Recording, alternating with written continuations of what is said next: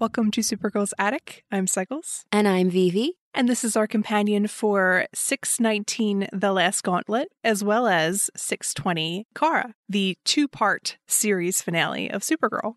Yeah. So for this episode, instead of the sort of traditional episode analysis we've done for premieres and finales in the past, or a regular topic episode, we have decided to discuss the finale within the context of season 6 as a whole by analyzing the storytelling itself. But actually, before we jump into that, we have an announcement to make. Yeah, starting on Monday, November 29th, Supergirl's Attic will host a Farewell to Supergirl week in order to celebrate the series. Yeah, it will be structured like a classic Supergirl fandom content creation week where each day has a different theme anyone can use as a prompt for GIFs, fan fiction, etc. And then it will culminate in our first ever live Supergirl's Attic episode on Sunday, December 5th, where you'll be able to ask us questions live and share your thoughts with us in real time. Keep an eye on our site where we'll post updates on that event and also let you know specifically what time and what that means for you in your time zone. Yes. So for this episode, looking at the storytelling of season 6,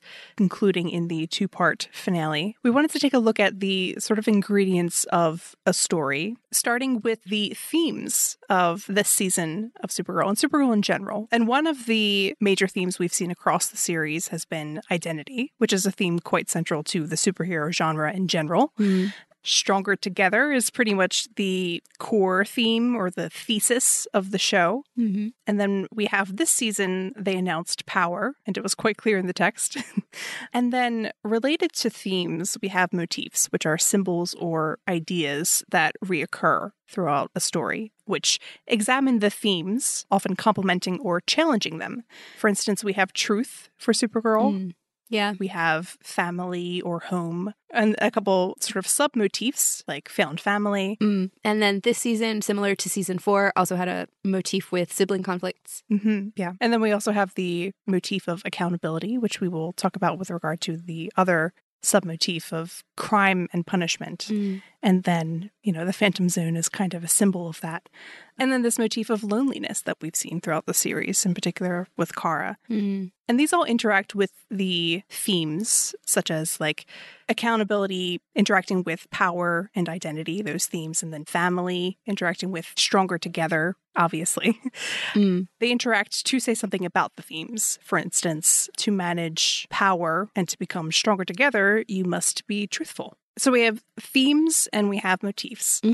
Obviously, a couple core ingredients, characters.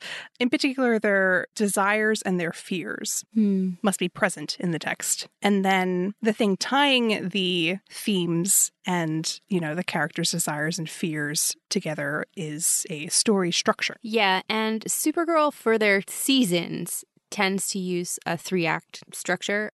Within an episode, they don't do that. But for each season as a whole, it's fairly clearly broken up into an Act 1, Act 2, Act 3.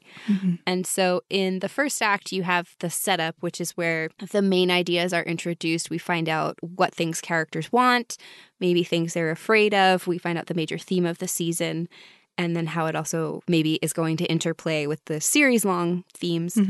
And then there's a shift into the second act, which is typically called like the confrontation. It's the point at which something new is introduced that's a challenge maybe to the characters.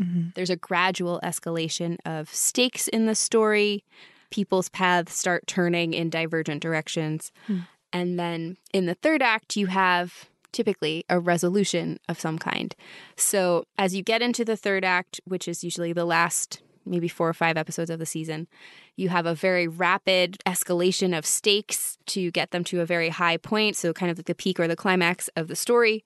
And then there's, with Supergirl, a very quick falling action and closure.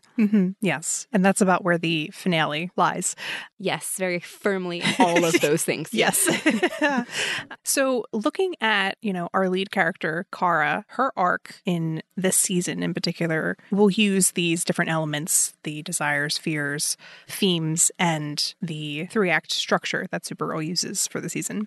Kara's desire that we've seen throughout the season and the series was most clearly articulated at the beginning of the second half when Kara returned to Earth, when she said, I don't want to be alone anymore. But she has this fear, which is like, if Kara fails her loved ones, the Earth and, the universe will die. Which seems perhaps like an extreme fear, but remember, she did watch that happen once already in her life. Exactly, yes. And so Kara believes that in order to prevent her fear from happening, she must give up her desires.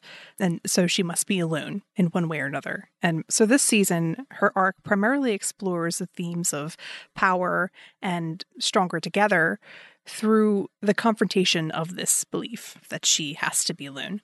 So let's break down the season's theme, power, quite closely. For Kara, we have Act 1, obviously the first episode of the season, all the way to Fear Not, episode 7. Yes, so that's the chunk from when Kara gets sent to the Phantom Zone to when they finally rescue her. Yes. And so one way to summarize that act with regard to the power theme is that Kara and the others feel more powerless than ever. And she articulates her fear, like, I was naive and arrogant to think that I could ever actually fix anything. And worse, my friends think that they can too, and they're just going to die because of it. So it's related to, I thought I had power, but I don't. And my worst fear is going to happen because of that belief. And then Kara actually, at the end of the act, chooses to believe that together they can fix things because of the speech that her father gives her. And the climax of Act 1 is Kara is saved, but then as a result, Nyxly comes to Earth, and that propels us into Act 2, which is the confrontation. And that's Welcome Back, Kara, all the way to Hope for Tomorrow. Episode 15. Yes. And so the way to summarize that with regard to power is the consequences of Kara being powerless, needing help, means Nyxly, wreaks havoc on National City. Yeah, and so prior to the midpoint of both the season and the second act, which is episode 12, Mixie in the middle, Kara grapples with the negative effects that her being weak or powerless has on other people. Specifically, we see her reacting to the phantom attacks and finding out that they hurt people. But she takes tentative positive steps towards stronger together as a way to face her fear. With Alex, she admits that she felt powerless in the Phantom Zone and says, I don't want to be alone anymore, which is her big fear of the season. She commits to the Stronger Together principle with her articles at Catco. And then she's able to get Orlando to help her work together to save the Ormfell building from the mean councilwoman. So she's very clearly, learning to open up in that way of like letting other people share in the burden. Sharing the power in that sense. But then we reach the midpoint, Mixie in the middle. Literally. Yeah. And Kara fails to fix things, that thing that she decided to believe in Fear Not. And she puts her loved ones in danger, which is her big fear, because of her belief in Stronger Together, which is the very thing that Mixie says before he sacrifices himself and is trapped in the orb that Nyxly will carry around with her throughout the season. And so Kara decides, this time no holding back in attaining the totems, and her quest for more power begins. Yeah, and she even says this explicitly after we pass this midpoint in this season, where she's talking about Nyxly and says, if I have to fight her, I'm going to need every bit of power I can find and then some, which is a little bit of a change for Kara. Yeah. And she becomes disconnected from the struggles of the characters we met, Orlando and Joey, and their community's difficulties. So drifting away from her own core value of Stronger Together. Yeah. She sacrifices her well-being in favor of maintaining this mental lick with Nyxly, saying that, her trust in their ability to fix things without that advantage is low. And then she repeatedly pushes Lena to use her newly discovered magic in ways that she's not quite ready to do or isn't comfortable with, and also makes everyone lose a bit of their humanity at one point in order to have enough power to stop Nyxly. Yes. And so this leads up to the Act 2 climax, which in storytelling is often a kind of false victory. So Kara comes to a, in quotes, realization that in order to keep everyone safe, she must destroy what are basically symbols of power. She chooses the Hope Totem to destroy. And she also chooses to destroy the nuclear warheads. And at the end of the episode, she feels good about both of those decisions. But, through the rest of the season, we know that this still wasn't quite right. And she's still holding power on her own in acting in that unilateral way. She hasn't learned what she needs to for the arc to be complete, which is that it's not about the power itself. It's about the support and equal distribution of it. And it's about, Elmyara. And this is actually where we see the truth motif come in as a way to facilitate teamwork and togetherness, to facilitate that stronger together and to interact with the power theme. So then we come to Act 3, which is the resolution. And the resolution begins with episode 16, Nightmare in National City, and ends with Kara, of course. Yeah, and so 16 is a pretty clear transition point into the third act because you also have the resolution to Nia's issues because she was the one who brought Nyxly in the beginning of Act 2. And so here they have a kind of closure on Nia's feelings about that whole conflict. Right. And it's an incomplete victory with one of the totems as far as the power thing is concerned because Nia doesn't win the totem. But we see something about her kind of owning her own power as a person. And there's also that like motif of siblings and betrayal by siblings with her and the issues with Maeve. Yeah, coming to a kind of a closure. Yeah. Yeah. And so for Kara, the false victory that we mentioned at the climax of Act 2 is revealed as such. She realizes that the Hope Totem was not really destroyed. It was just turned into something else. And we see her like sacrifice her job to be Supergirl. She makes a kind of escalated decision. And structurally, there's this other moment that happens within this kind of 3-act structure of a story, which is the aha moment when a character comes to the realization that they're supposed to. And Kara comes to this realization when she decides not to absorb the sun energy.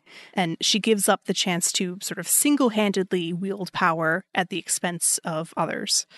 And like all life on Earth, basically. Yeah. Which then sets us up pretty immediately thereafter for the climax of the episode, which is when the protagonist uses what they've learned to win the battle. So Kara kind of stops what she's doing, realizes it's having this negative impact. Everyone's feeling some despair. She hears Orlando's voice, and she is then inspired to use a stronger together-based solution and distribute the Allstone power to everyone using a hope speech. Yes. And then the ultimate resolution for Kara in the season and the series is that she comes around to accepting that the world doesn't need her to hold it all on her shoulders alone, and that there's room for other people to help her, so she's free to then be her whole self and make space to do the things that she wants. Yes. So that is the conclusion to the theme of power with relation to Kara. And so Kara and this power theme, it's fairly structurally strong, as we laid out here. And it's also clearly relevant to like the times we are living in, and specifically the messages they wanted to tell about the nature of power. However, the ways that it doesn't work as well are as a conclusion for the character of Kara and for the series as a whole, because what they said about power doesn't really follow from the rest of the series in the same way. Yeah. And there's a lot that they actually didn't say about all of the other relevant themes, for instance, Stronger Together. Kara, as we know, has this deep personal desire of that, like, I don't want to be alone anymore, which was born from, like, the very first minute of the first episode of the series, where she's suddenly forced to be totally alone. So throughout the series, despite her belief in hope and togetherness that she has repeatedly demonstrated, she's also struggled with whether or not who she is, her identity, tying in that theme, means she doesn't get to not be alone. Yeah. We've seen how Elmyara and identity have interplayed with each other. This season, Kara finally feels like she doesn't have to hold the weight of the world on her shoulders as a superhero. But, you know, what about all the other ways that her identities make her feel like she'll be alone forever? Yeah. Particularly actually around the motif of family, or found family specifically, as a kind of representative of that Stronger Together theme. and the ways that it interacts with the then identity theme, we get sort of two easy answers with regard to that. Yeah. So the first piece is that we've seen Kara struggle with the idea of being Kara Zor-El and honoring her parents in the wake of losing them and losing her culture. Mm-hmm. And then this season just kind of gave Zor-El back to her briefly, and then he left and she never really mentions it again. Mm-hmm. And then kind of related to that, there was also this struggle that she had for a large part of the series of kind of like, what if loving the Danvers family makes me less connected to my birth family? And she goes from that to referring to Jeremiah as dad, even though she never previously had seemed to have a super close relationship with him. Yeah. And it wasn't quite the same progression that we saw gradually happen, such as with Eliza.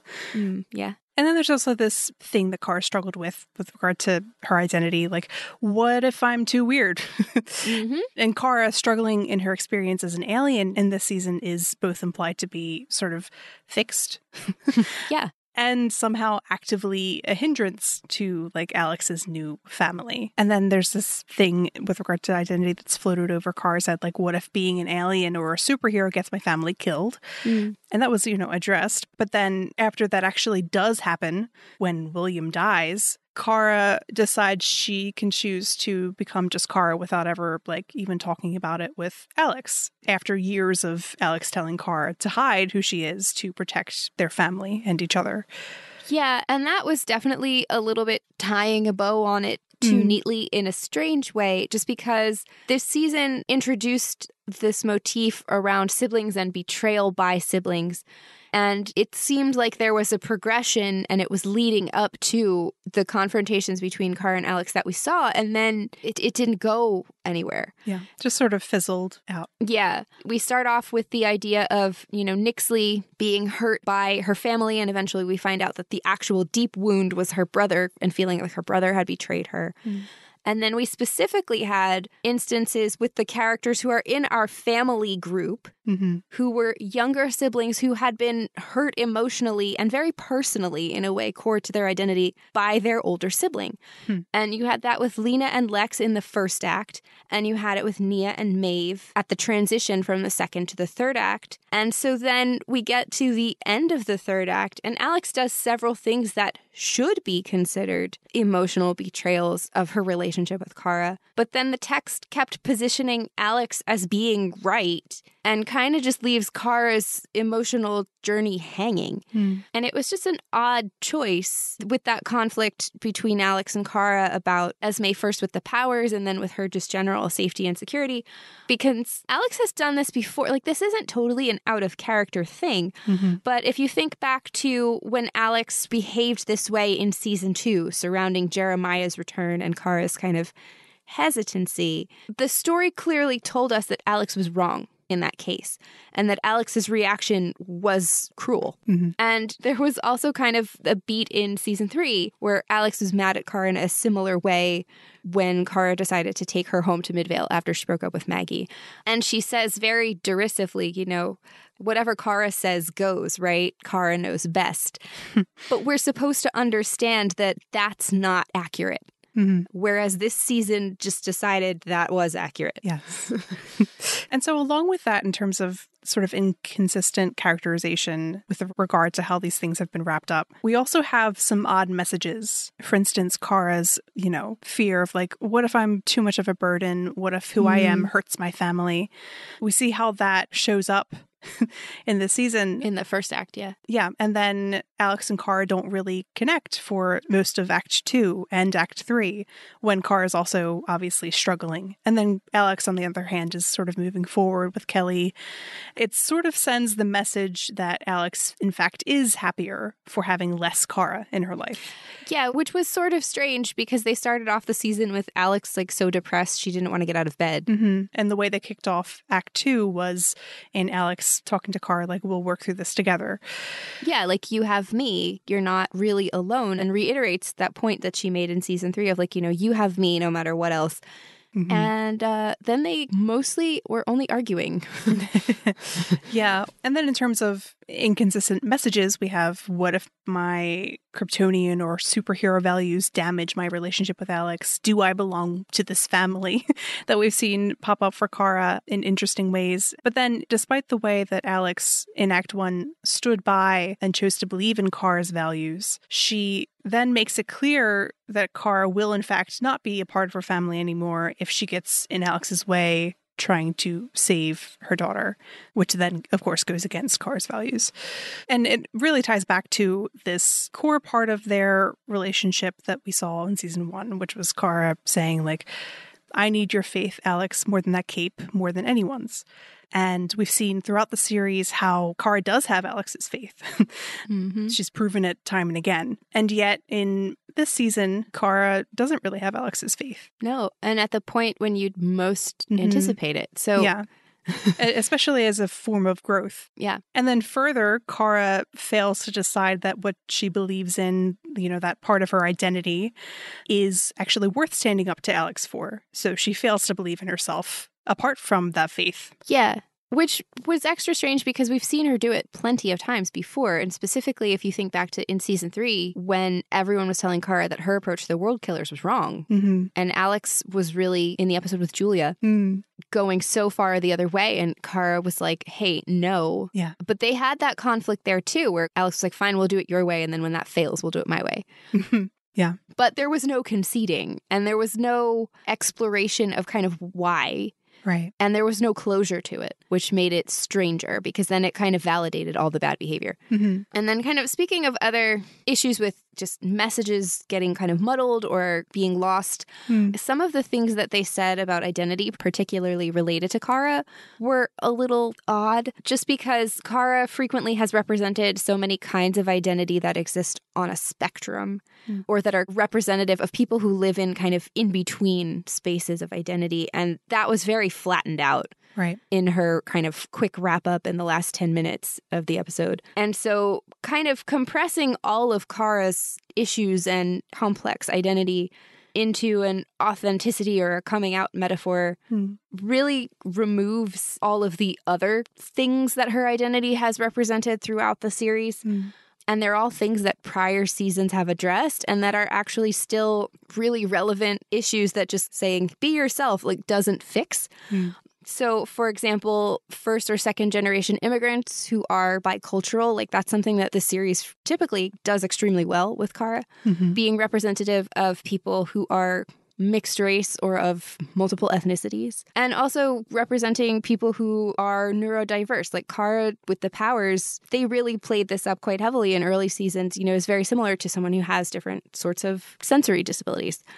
And so kind of wiping all that out of the conflict over should I tell people, shouldn't I tell people, made some of the ending fall flat a little bit because it makes it seem like all of her, quote, unhappiness is just because she isn't telling like every person she's ever met everything about her, rather than it being because she just doesn't have communities or spaces where she can embrace and discuss those different elements of who she is. And then the other part that was weird was that the few times that she actually tried to share those personal experiences, she got shut down for it. Yeah. And then never mentioned it again. Yes, which would, you know, be the perfect opportunity to explore some of that and reinforce the Stronger Together theme. So we talked about El-Mayara and identity as these themes that the show didn't super thoroughly explore or explore in the ways that we would have expected it to. The theme of power, though it was structurally sound in this season and quite present, was pretty inconsistent with the messages of the show in prior seasons. Yeah, the kind of takeaway that I at least saw from it was something that I just remember hearing in like European history in like the 8th grade, which is the idea of like absolute power corrupts absolutely. So it doesn't matter who has power. If you have it and you have too much of it, it will lead you to always make bad decisions or do things that are harmful. Yeah, it's a very black and white, like prescribing goodness or badness to a kind of tool. Yeah, and again, kind of going back to this idea of things being maybe too simplified or being flattened out. We had a beat in episode 608 of saying like, hey, we can't just solve a problem by doing, like one thing. It's too complicated for that. Yeah. But here the takeaway was kind of an unnuanced, well, these things represent ultimate power and now everyone's making terrible decisions. Right. And for Kara, especially in light of how we've seen her so gracefully handle having so much power and so much responsibility throughout the rest of the series. And seen the ways that she is, in fact, vulnerable. Yeah, it was sort of a strange choice. I can kind of get the appeal of it in a way of kind of a deconstruction, but like your final season is an odd time for that, especially when the conclusion is like, she does something really wrong. In the episode before the end of the series. Right. And it's also really not in line with who the supers are as heroes. Like, it's the antithesis of what those characters stand for and why they exist in the first place. Like, these are characters who were born out of the Depression era and World War II, times that were quite dark for all of humanity. And, if we're to follow the logic presented in this season, then they shouldn't have existed because society was terrible. But they were specifically designed to provide light, to provide hope, to provide a model for people to say, hey, we can be better. And so to see the show kind of veer away from that in a final season, when final seasons are typically a celebration of your character, was again like a choice.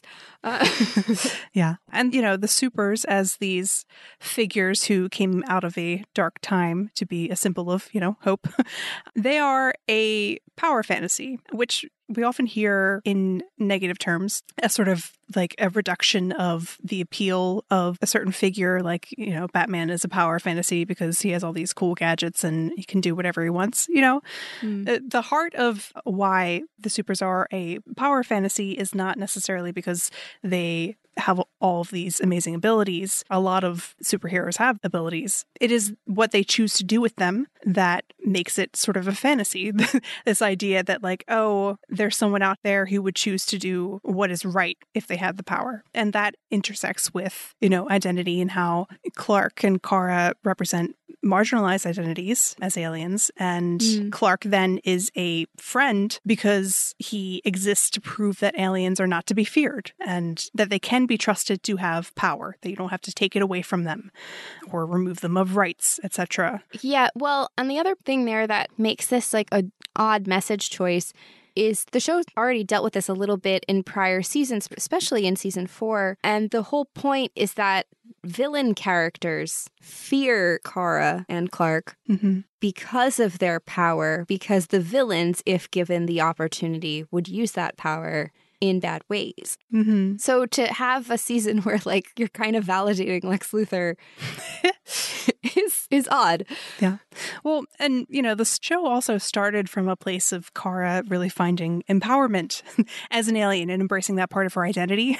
That is what the joy of her like lifting up into the air was about. And also as a woman, as was made clear in the first season. Yeah. And, as a Kryptonian with this legacy to share, this legacy that she was really concerned with. And she had a specific perspective to give to the world that no one else could. And there was a power in that. And doing so for her was joyful. Yeah, and while I appreciate the idea of really exploring what it'd be like to push this character to a breaking point, as fans who are looking for the reflection on kind of what the series has meant, what the character has meant, Kara didn't experience really any joy or enjoyment of things for most of the season. Yeah. And that for a character who is inspirational to a lot of people who struggle in their real lives was like not maybe comforting. No. Well, the show can reach some emotional heights and have like quite traumatic moments for the characters. They can go to quite dark places, but that is also usually balanced by a degree of levity and joy and love of life, love of what they do. And that wasn't really present this season. No. And the other piece of it, too, is like this coming on the heels of the Crisis crossover where Kara was deemed the paragon of hope because everything she had already experienced in her life was so awful that like no normal person could have come out of that okay. But also like she survived sitting in an abyss with like 6 people and Lex Luthor knowing that everyone she ever loved was dead and was still able to find the determination to go on and to negotiate people out of making bad choices. And so I think part of the problem was just there wasn't enough introspection from Kara. There wasn't enough of her voice as to why she was thinking she was so afraid and needed to do the things that she was doing, especially throughout the second act in particular. Yeah. Well, I also think it just wasn't properly set up within the plot to explain in a natural way why she would be reaching these extremes. Given everything that we've seen from her. And, you know, going back to this idea of things being too easy, in giving Kara an out sort of to be happy without honoring the complicated parts of that decision in the finale, this season fails to demonstrate why Supergirl and the people like her are important. And, you know, how it's not like just her physical strength or ability to give hope speeches that make her valuable. It is her willingness to do what is right in difficult situations and to use the power she has for good. And a big part of her story is figuring out how to do that while still finding happiness and discovering how to share the weight of the world. But Kara discovering that she's actually kind of bad at helping people, so that she should do it less, is a bit too easy of a solution. And in terms of the core Stronger Together message of the show, having Kara make poor moral decisions that she never previously would doesn't really demonstrate the value of everyone working together the way that they may have imagined. It sort of encourages this idea that maybe people can't be trusted with power. If even Supergirl is making these terrible decisions that are quite obvious to us as an audience as bad decisions, then, I mean, who can be trusted? Yeah. Well, and also the fact that they isolated her from everyone, which I've talked about before. They did this thing they did a little bit this season, which is like a cheat, where they take away the characters who would be a voice of reason and just don't have them interact with the character who needs to make a poor decision. And then to change gears a little bit, I do want to circle around to the motif that we mentioned of crime and punishment, because this was something that we actually talked about in the podcast during the first act of the season, because it seemed like it was very deliberately being set up to recur throughout the whole season. Yeah. And so if you go back to those first 7 episodes, there are a number of things that kind of build this idea of crime, who's committing the crimes, how are they being punished, are they being punished fairly? Yeah. We have Lex and how he gets away with everything during that trial. That he's ever done in his life. Yeah. And just because of who he is, he gets away with it, as opposed to later in Act 2, we see with Nyxly and how those with marginalized identities get punished forever.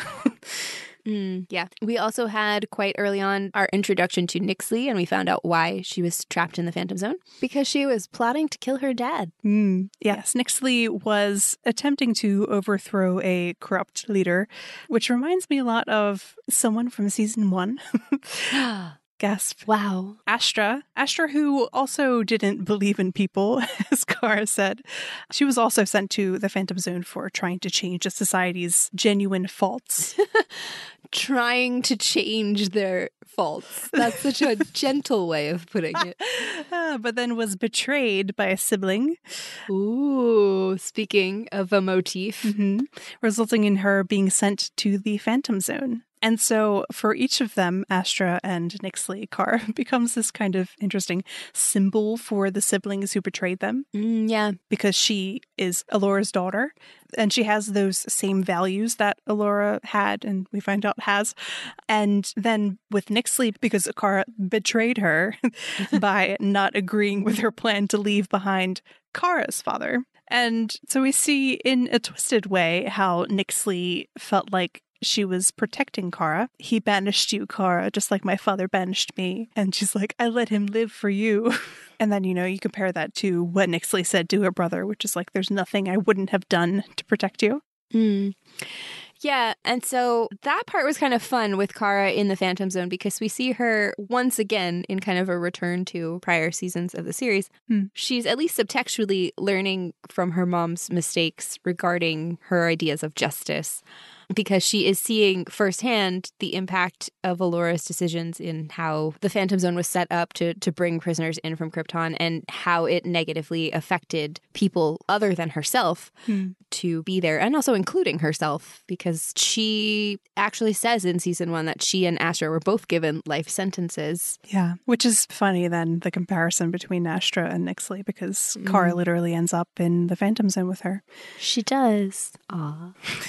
And then so we move into the second act when Kara returns from the Phantom Zone, and this motif of kind of crime and punishment gets developed much more thoroughly and is very present throughout the second act, because we're very quickly introduced to Orlando and the other aliens who have been arrested and are being used by a for-profit prison for kind of underhanded, shady reasons. That morphs into a conversation about recidivism, which is the tendency of a convicted criminal to reoffend and commit further crimes.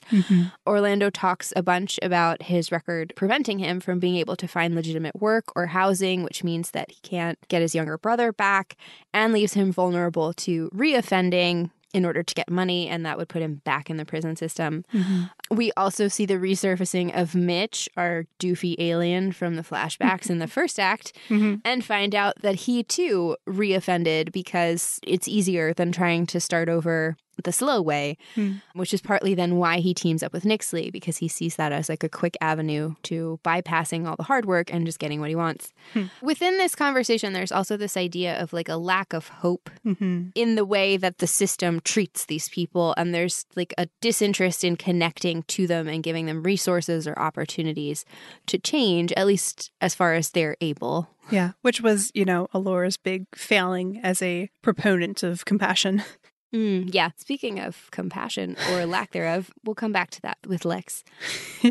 In the midst of all of this, we also get introduced to the group home that Kelly visits when she first meets Joey. That's also where we meet Esme. And we see the power dampeners. So like how Nyxly had a cuff on her in the Phantom Zone that was preventing her from using her magic, these children are also being essentially punished, and in this case unfairly, for just having powers. We see the leader of the group home essentially using corporal punishment on Joey by amping up the power dampeners until it physically hurts him. So this is like a thing that's illegal to do in real life in hopefully all childcare settings. We also have the issue of Esme's caretakers getting punished, presumably, for the ways they've mistreated her. The original leader of her group home is removed thanks to Kelly's intervention.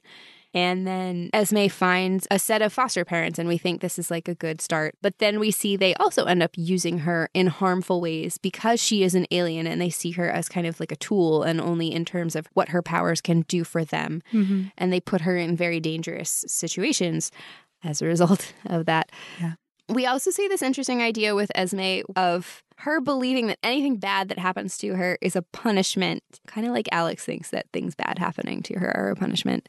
But with Esme specifically, for not being able to control her powers, like that if that happens, then bad stuff happens and she loses people and things that she cares about. Yeah. And then we hit the midpoint of the season and the middle of Act 2, which is Mixie in the middle, where everyone's suggesting that they send Nyxly back to the Phantom Zone, and Kara says no, because, you know, she just thinks it's morally wrong. It was a bad idea when Alora did it. It's a bad idea now. It made Nyxly worse.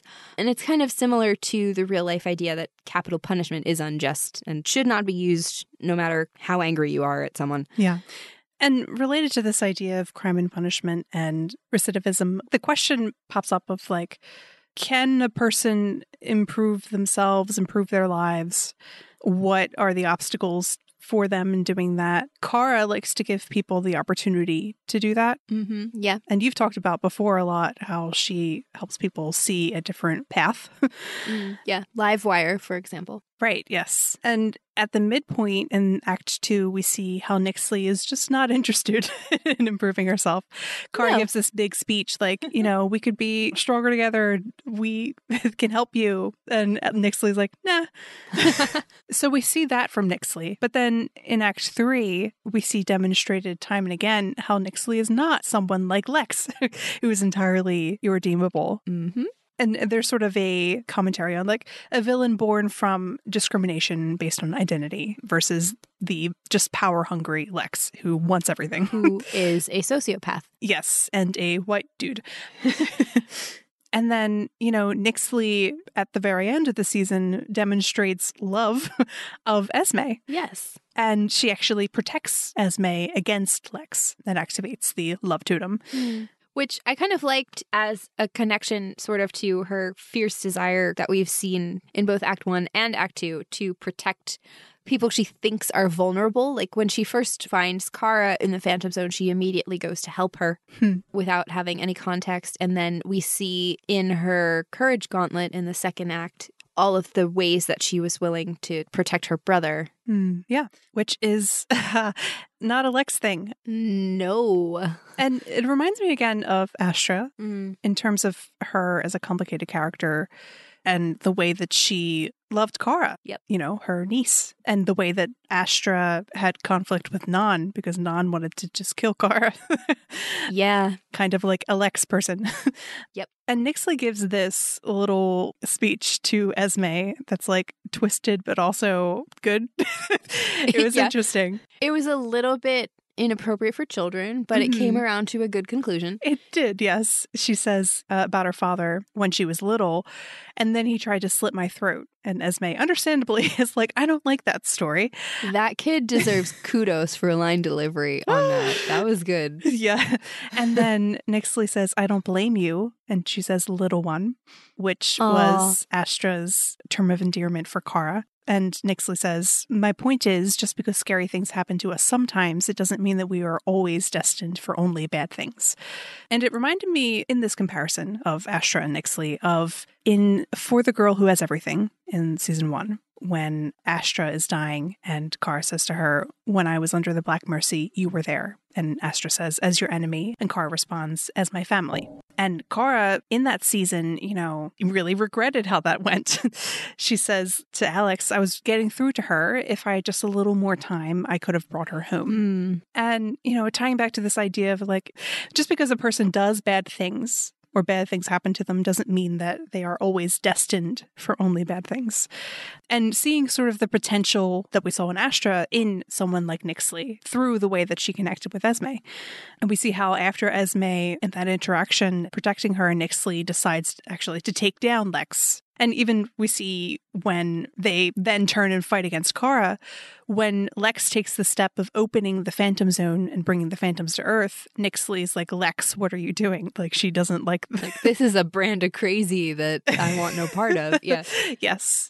But then things don't turn out well for Nyxly. No, if we look at the idea of crime and punishment and what the season has said about justice, Lex and Nyxly receive the same punishment, which is essentially the equivalent of capital punishment, even though they arguably are very different people, and Nyxly was potentially quite redeemable. Yeah.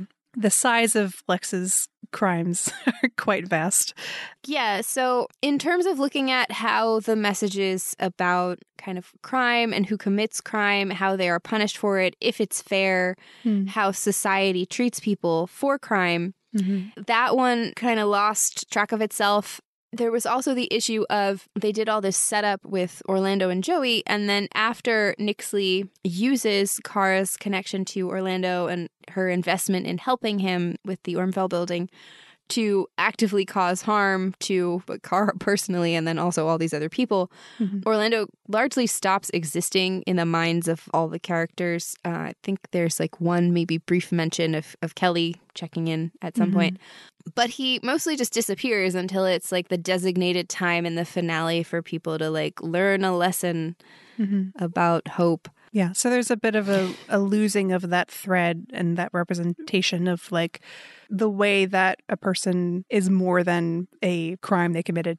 Yeah, and there was a little bit of a losing the sense of, like, how did he succeed at getting himself out of that where other characters maybe failed. Yeah, and then we see, the ways that the acceptable self-reforms are from Lena and Andrea, who experience no actual concrete consequences for their actions.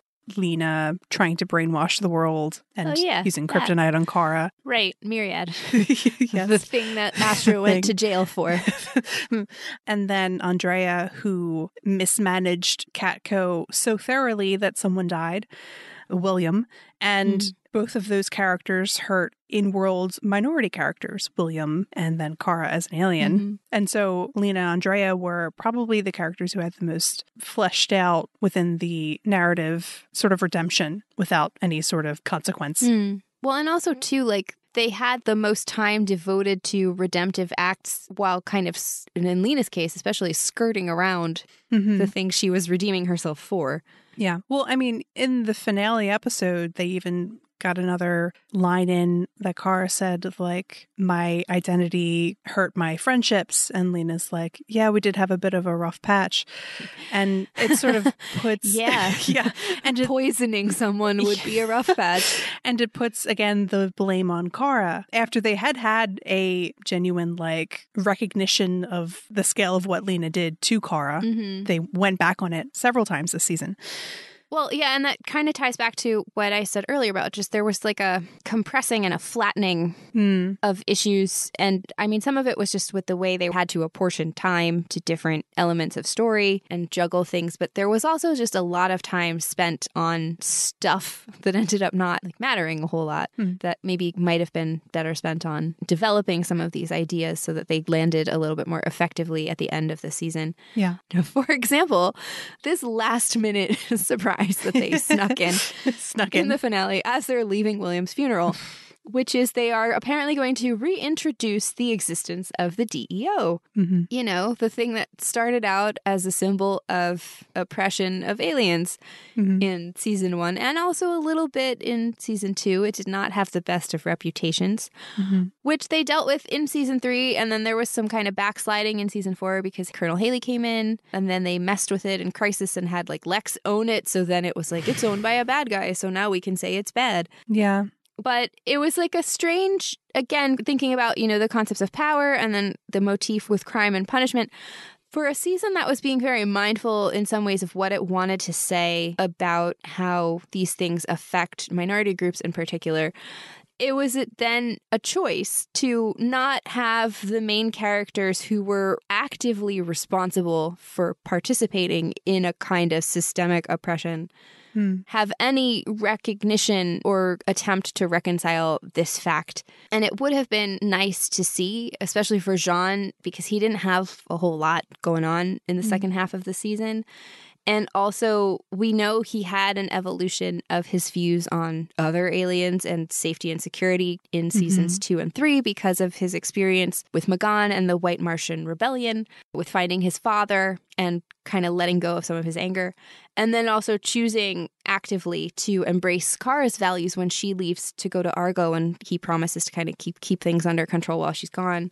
And that included some major reforms of the DEO, which as soon as he left, newcomers came in and undid, which is reflective of how, you know, it's not so easy as like you create a system and it's fine. Like it needs constant self-evaluation and external evaluation. And the other piece of it, too, with Alex was like the end of this season did not do her character growth a lot of favors.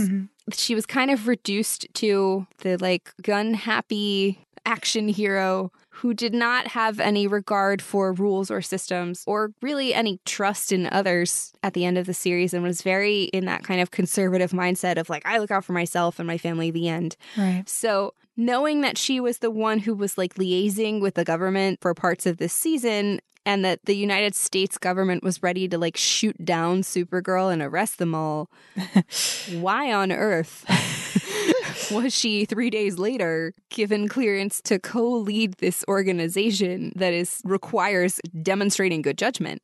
The other piece there is that it didn't feel like it was really serving any character growth or change for Alex, they've kind of just had her tag along after Jean ever since season 4 without any exploration into why she's doing that and not pursuing things that are maybe for herself or that are in keeping with her goal at the end of season 3 of like being less in the line of fire because that's dangerous and she wants to like value her life now.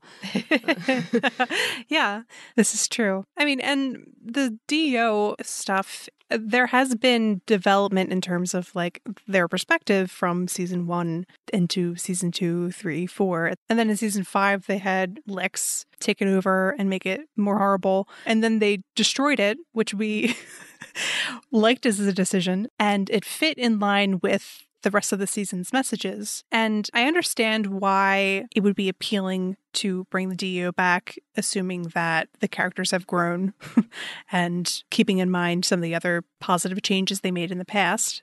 But it was just sort of missing that piece of consequences, I think, for the characters and or just emotionally like recognizing things were not necessarily as good as they could have been. Yeah. So that was our deconstruction of the themes and the way that they interacted with the 3-act structure of the season.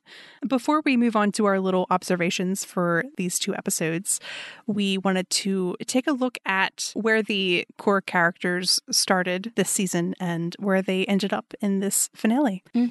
Yeah, so we'll start with Alex. In the beginning of the season, Alex starts out wanting to risk her life and possibly the safety of all of National City in order to save Kara in the Phantom Zone. But after some reflection, she's able to put that aside by thinking about Kara's values and that Kara would want her to do the thing that was best for the greater good. And so in sacrificing her own immediate wants and staying focused on that bigger goal, she ends up ultimately able to be the hero despite being the only one on the team who does not have powers, and saves everyone, including Kara, eventually. And then we get to the end of the season, and she's presented with a similar challenge, which is whether or not to give in to Lex's demands in order to save Esme, when that means endangering basically all of humanity, because she's going to give Lex all of the totems, and then he will have the Allstone. And she has kind of a breakdown at one point about being angry that she doesn't have powers. And then she decides that she's going to give in to the ransom demands. She takes the one totem straight out of Kara's hand. She tells her that she's going to do this because she doesn't trust that Kara will succeed. And she gives the bad guys everything they need to finish their evil plan. And then leaves Kara in such a bad place emotionally that she puts her own life and reputation at risk in an attempt to like find an alternative way to help. Which, for those of you who maybe skipped the Earth X crossover in season 3, the plan that they use in the season finale here in season 6 of harnessing the sun is how Overgirl died in the Earth X crossover. So it was not exactly a safe plan. So it seems almost like Alex regresses from the beginning of the season to the end. But then in the final pieces of the last episode, she is ultimately rewarded because she gets all of the things that she's wanted since season 3, which we were expecting, like all of those things to happen. So yeah. There's sort of that missing piece of realization of what the thing she's supposed to believe is, like that we would expect, which is like, oh, I can trust my family to protect each other and make things okay. And I can trust that things will turn out all right, which allows me to take some risk. But she didn't really have that realization and didn't get to have the moment where she makes the right decision, you know, that sort of heroic beat. And so for the third member of our core trio, we also have Jean, who this season grappled with, we've talked about a lot, like letting people in and that sort of emotional vulnerability and moving away from feeling like he deep down is a monster and he can't let anyone see what that looks like. Yes. And we've seen it alluded to throughout the season with Jean on the negative effects of the bravery totem being open with his admiration and affection and caring for Alex and Kara. And, well, everyone generally, but specifically them. And he starts to get more in touch with those feelings and sharing them. And so by the time we get to the finale where he officiates Alex's wedding and talks about how he knows her and Kelly and kind of gives them his blessing and starts to get a little teary-eyed, which we know from his previous conversations with Alex they don't like. So that was really great to see. And then also, as a gift to her, he used his psychic powers to write a congratulations message in the sky for all to see. All to see.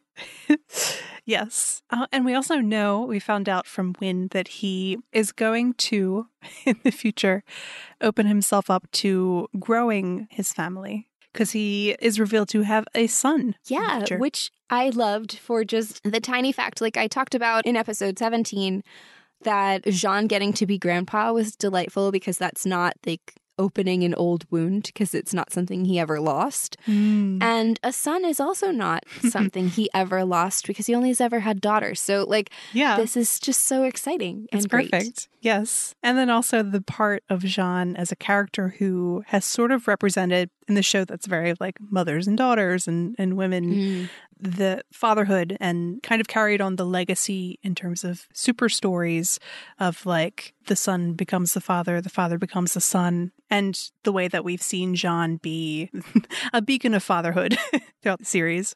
Yes. And then let's add our semi-adopted extra sister. Yes. Nia Null. To the dream team. Yeah. Nia spends much of this season doubting her efficacy as dreamer and doubting that she's like the right person for the job, doubting her ability to use her powers. Yeah. Until what I think is her climactic sort of battle at the beginning of Act 3 in Nightmare National City with Maeve, when Nia stands up for herself and trusts herself and also has a cool battle with Nyxly.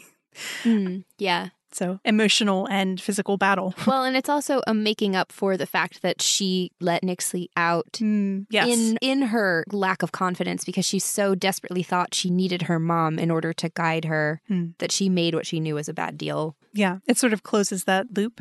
And then, so everything after that is mostly icing on the cake. The wedding cake from Alex's wedding. Yes. But, you know, of course, not losing one of the people that she has really needed to support her was nice.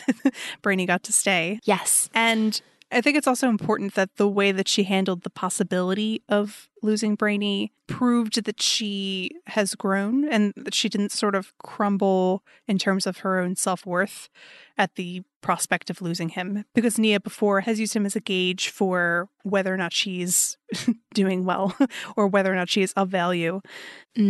Yeah, and she also got that nice little kind of closing flash forward in the finale of her as Dreamer creating a youth center for LGBTQ kids. Yeah. With help from Kelly and Orlando, which was cool. Yeah, that was cool. And speaking of Kelly this season struggled with feeling like she was a part of the team, like that she had power to help them and wasn't helpless to help them. And that they would then support her in turn. It's almost sort of a community, both directions, are we okay together question. And so Kelly's beat with James in the finale was a nice way to reinforce the strengthened support within their family circle. James says, I got something for you. As you know, not all heroes wear capes, reinforcing the fact that she is powerful. And he says, it's a signal watch upgraded by Alex so we can watch each other's backs anytime we need to. And there's sort of that reciprocity of like, I'll be there for you in a way that she has not always felt from James. And you know what else is really great about that? It continues this loop of like Alex and James are secretly buddies who chat all the time because James also sent all the Guardian stuff and Alex had been holding it as a surprise earlier in the season. So I'm like, I'm loving it. Me too. We love in-laws who are good pals. Yes. Excellent. And then we have Lena. I think I talked possibly last week, was it for episode 18? Yeah, about kind of different issues that adopted kids face, regardless of how much they love their family or not, in Lena's case. But Lena spent a decent chunk of this season having a traditional, like, adopted kid quest for truth in her identity via exploring her mom's past after her encounter with the fear vision in Act 1, kind of pushes her to start exploring that more. Mm-hmm. And as we kind of saw them start to set up in the end of season 5, Lena goes from the beginning of season 6 feeling very alone or on the outside of this family of friendly nerds to feeling like it's a family into which she fits, like there's a space for her, and that she can be comfortable in sharing her feelings, sharing her ideas. And she also gradually learns how to contribute in meaningful ways and communicate with everybody in ways that work. And then she ends the series feeling like she finally understands herself and is free of all the baggage that came with both her father and the Luther name and her mom's weird witch history, and then also of Lillian's kind of and Lex and their psychological manipulations and the abuse that she suffered there. And she says to Kara at the end that, you know, all of that had made her feel obligated to behave according to expectation or in certain ways that really weren't true to who she is, and now she's got room to figure that out. Yeah, sort of tying into that question that Lena has had of like whether or not she can trust herself. And last but not least, we have Brainy, who deals with, in this season, questions of heart versus head. Generally, as a character, heart versus head. He started the season having difficulty managing his very big feelings after, you know, he is no longer inhibited emotionally and also is given the room socially to be open and doesn't have to suppress everything because he's trying to manipulate Lex. And so we see in the finale, Brainy initially make the decision to control his feelings. And he does feel confident in his ability to do that and to do what he's supposed to do. But then we see him come back and choose his heart, basically, which I think could have been sold a little bit better or better articulated with just some line tweaking. Yeah, it was a little bit, on first glance, like he was just like, whatever. Who needs the future? Yeah. Who needs the rest of my race? But, you know, Brainy here basically was choosing to believe that they would change the future enough to save the day and sort of believe that despite the odds, he and his family and he and Nia specifically will be enough that, you know, the future is an open possibility. Indeed. So that wraps up our breakdown of the series finale and the final season of Supergirl. We have, of course, some little observations that we found to be fun. Yes. Specifically, all of Helen Slater's presence was a delight. As always. Usual. Yes. First of all, loved that she wandered in by shooting the descending swarm of owls that Nixie was sending out at Nia. First of all, there was that cute little line that was a nod to the Supergirl film between Eliza and Alex, which was also cute as like a legacy thing. Yeah. Also fun was, like, I always joke about how Alex's superpower is the fact that she has freakishly good aim. And apparently she inherited that from Eliza, who took out every last one of those owls with that shotgun. Eliza. Wow. What's going on? Did she just practice at home? Like, is this new reality have you at the DEO a little bit? Right? I know. I'm like, they never followed up on that. That would be fun. And also, I just like it for the fact that ever since season 4, Eliza's kind of been like a little concerned about Nia and just like added her as an extra child. And she's like, a little bit. I could get you a doctor for your narcolepsy. Yeah. And Nia's like, I don't have that, but thanks. Yeah. So that was also just cute in that way. Yeah. Speaking of bird theme, this is Cycle's favorite thing about Birds. Kara and Esme and their little lovebird birdhouse project was just so cute. Yeah. Like, that was one thing I wondered if they were trying to set up for why Kara speaks up to Alex, and I don't know if it ever quite got there, but like, I think we were supposed to get the idea that Kara sees like a little bit of herself in Esme in a bunch of ways, because Esme is also very artistic. Yeah. And we know that Kara is too. So that was just a cute little like bonding for them. It was nice. And Aunt Kara. And then she got a scene with Uncle James, who did his signature move of giving someone a camera.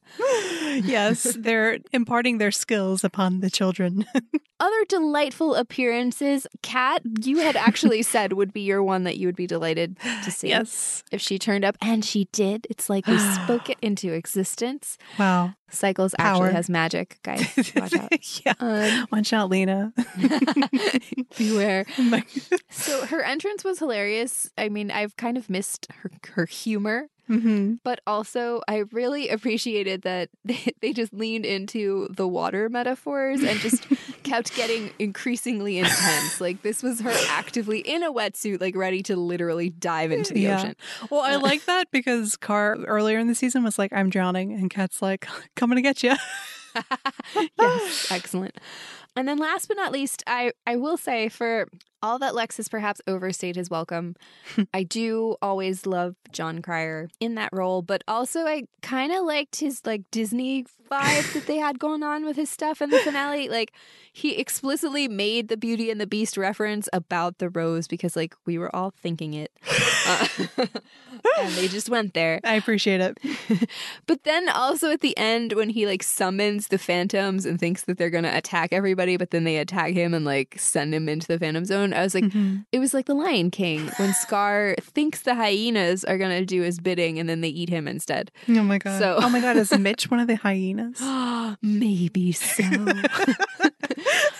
What, the hyenas were the phantoms? Oh, true. Lex should have known better than to trust those things. They don't have souls. No. He can't manipulate them. No. And on that joyful note, we will remind you again that we are going to host a creative week, which will start on November 29th, which is a week from today. It will last until Sunday, December 5th, when we will be doing a live podcast episode. And stay tuned on our website for further details about how to participate in that. We will also be releasing that as a regular podcast episode if you guys aren't there for the live. And you guys can send us questions or comments at Supergirls Attic on Twitter, Tumblr, or Instagram. And thanks for listening.